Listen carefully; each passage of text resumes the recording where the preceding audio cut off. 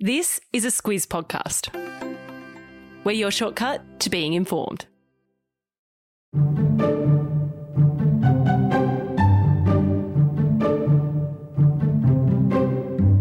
The Hunga Tonga Hunga Hapai undersea volcano erupted with enormous force less than a fortnight ago, accompanied by cracking sonic booms, stratospheric volcanic ash, and tsunami waves that travelled more than 10,000 kilometres.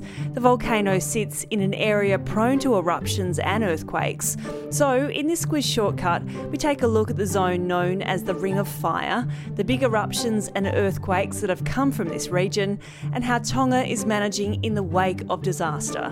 Squiz Shortcuts is the backstory to the big news stories.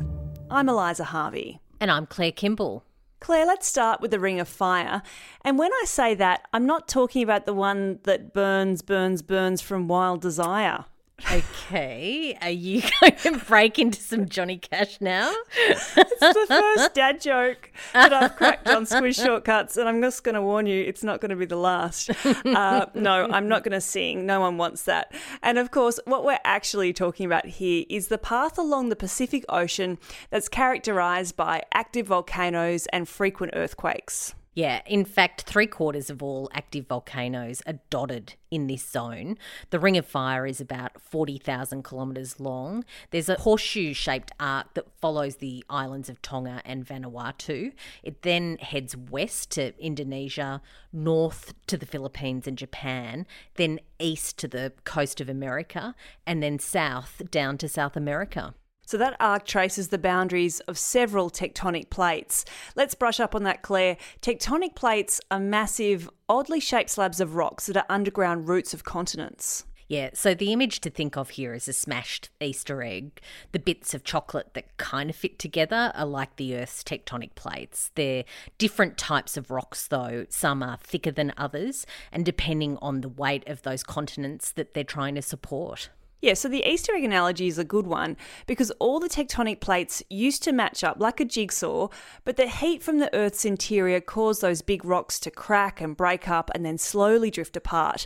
And those plates continue to move sometimes towards and sometimes away from each other. Yeah, and that movement underground causes above ground action, and at the seams where the tectonic plates come together, they can grind up against each other, and that causes friction. And so that's the point where the earthquakes and the volcano eruptions come in. Yeah, so sometimes plates dip underneath others, causing one of the plates to melt and become magma, which then rises up and spews out through the volcanoes. And in the areas where the plates move sideways past each other's, that's where earthquakes tend to occur.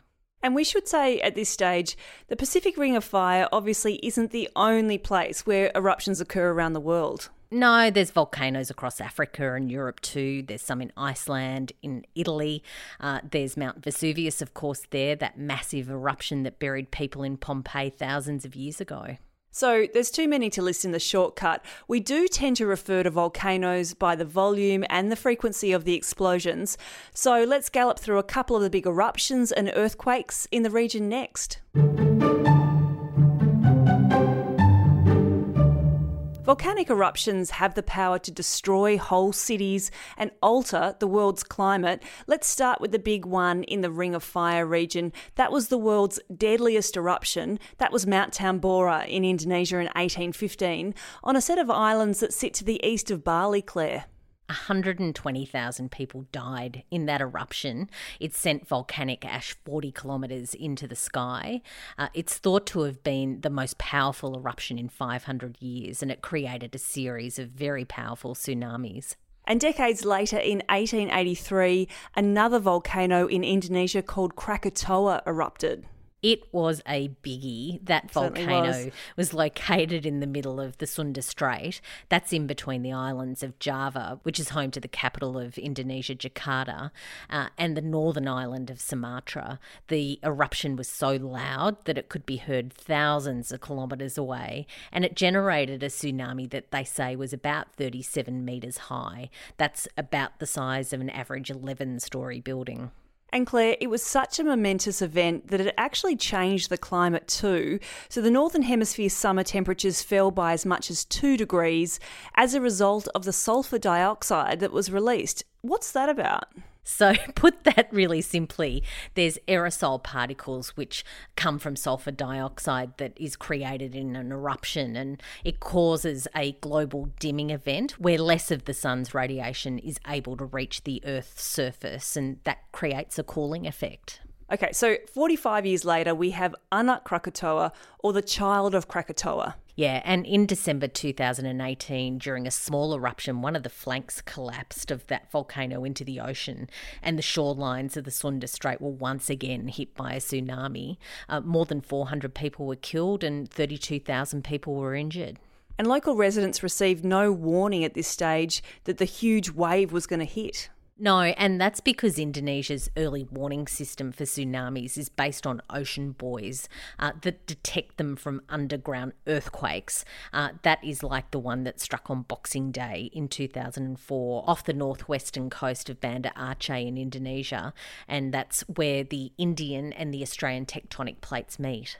And I'm sure many will remember that, Claire. It was one of the deadliest natural disasters of all time. So that earthquake registered 9.1 on the Richter scale. The quake caused the ocean floor to rise by as much as 40 metres, and that triggered that massive tsunami. The first of several 300-metre waves hit the shoreline of Banda Aceh. It wiped out most of that city. Then in succession, tsunami waves rolled over the coastlines of Thailand, Sri Lanka, and 8 hours later it was on the coast of South Africa. In that disaster, 230,000 people died across the world. Gosh, those numbers are still pretty bracing, aren't they?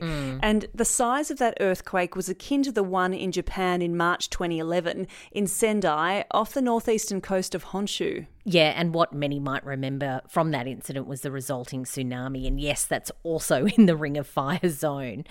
Technology was such that it was broadcast live. It was horrific. It was surreal. And it was the first real-time insight into the power that's generated from the movement of those tectonic plates under the sea.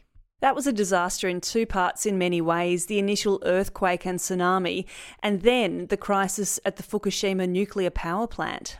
Yeah, that's right. So on detecting that earthquake, things started to shut down at that power plant, and then the tsunami came and breached the seawall and flooded the reactors. There were 3 nuclear meltdowns, radiation was released into the atmosphere, and thousands of people were evacuated from the area. In total, that disaster saw 20,000 people die or go missing, and close to 500,000 people were forced to evacuate permanently. It also cost Japan $360 billion. We jump forward in time there to 2011, but Claire, it's probably worth going back to 1991 to the huge eruption of Mount Pinatubo in the Philippines, only 90 kilometres northwest of the heaving city of Manila. Yeah, I didn't know too much about this one, but No. it was the second largest volcanic eruption of the 20th century. That volcano had rumbled away for months and then it exploded, and nearly every bridge within 30 kilometres of that volcano was destroyed, and several towns were buried under mud and very wet and heavy ash. 300 people were killed immediately, and in the weeks after the eruption, hundreds more died as a result of disease in those evacuation camps. And Claire, let's crack on with the Hunga Tonga Hunga Hapai eruption in Tonga, because it's right up there as a big eruption.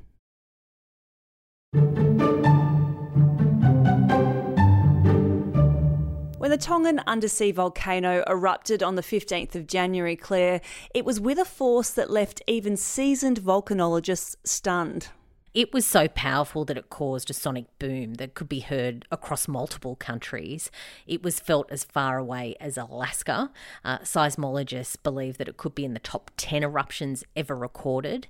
And NASA says that it was hundreds of times more powerful than the atomic bomb that the US dropped on Hiroshima in World War II. So let's just get into the detail of what actually happened there. Before the eruption, the Hunga Tonga Hunga Hapai volcanic island was 2 separate islands joined by new land that was actually formed in 2015. I have a really hard time getting my head around the fact that new land was formed in 2015. But what NASA says is that when you look at their satellite images, you can see that the eruption was so powerful that all that new land is gone, along with very large chunks of the other two older islands. It is worth having a look at those satellite images to really grasp the magnitude of that eruption. And that explosion set off a shockwave that created a tsunami that was recorded more than 10,000 kilometres away.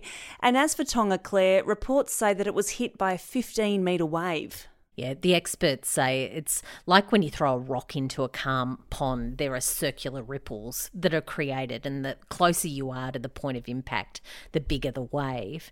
And with a force like that, researchers say that the wave generated in Tonga has travelled around the world 6 times. Incredible, isn't it? And it was difficult to get that information in the immediate aftermath because the explosion damaged the undersea communications cable that connects the archipelago with the outside world. Yeah, and that's an issue of critical concern. Of course, they need operational communications to be able to get on with their recovery. Also worrying for Tonga is their food and water supply because salt water has inundated the main island and others in that nation. And then there's the ash that has covered everything too. So far, the death toll is low, thank God. 2 Tongans and 1 British woman are confirmed to have died. But we also know that some of the low-lying islands were completely destroyed, with the Tongan government calling it an unprecedented disaster. So aid is on the way. Yeah, and one of the biggest challenges is how to hand over that aid. Tonga has closed its border in order to keep COVID out. That kingdom has only had 1 reported case during the whole pandemic, and they really want to keep it that way. And aid groups are calling on Australians to keep the Tongan community here in their thoughts, maybe their donations, as the recovery operations continue over the coming months. And that's your shortcut to Tonga and the Ring of Fire. Now on to recommendations. Claire, we mentioned the Aceh earthquake and tsunami. I was lucky enough to visit the city of Banda Aceh when I lived in Indonesia. Now, Aceh obviously isn't high on the tourist trail, but it's a beautiful place with a big museum dedicated to the tsunami and the rebuild. Yeah, that'd be really interesting to see.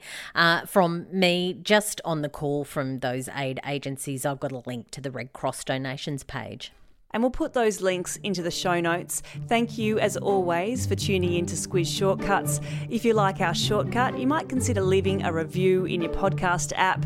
And we love getting your recommendations on shortcuts. So if you have any ideas or something you'd like us to get into the details of, let us know at hello@thesquiz.com.au. Until next week.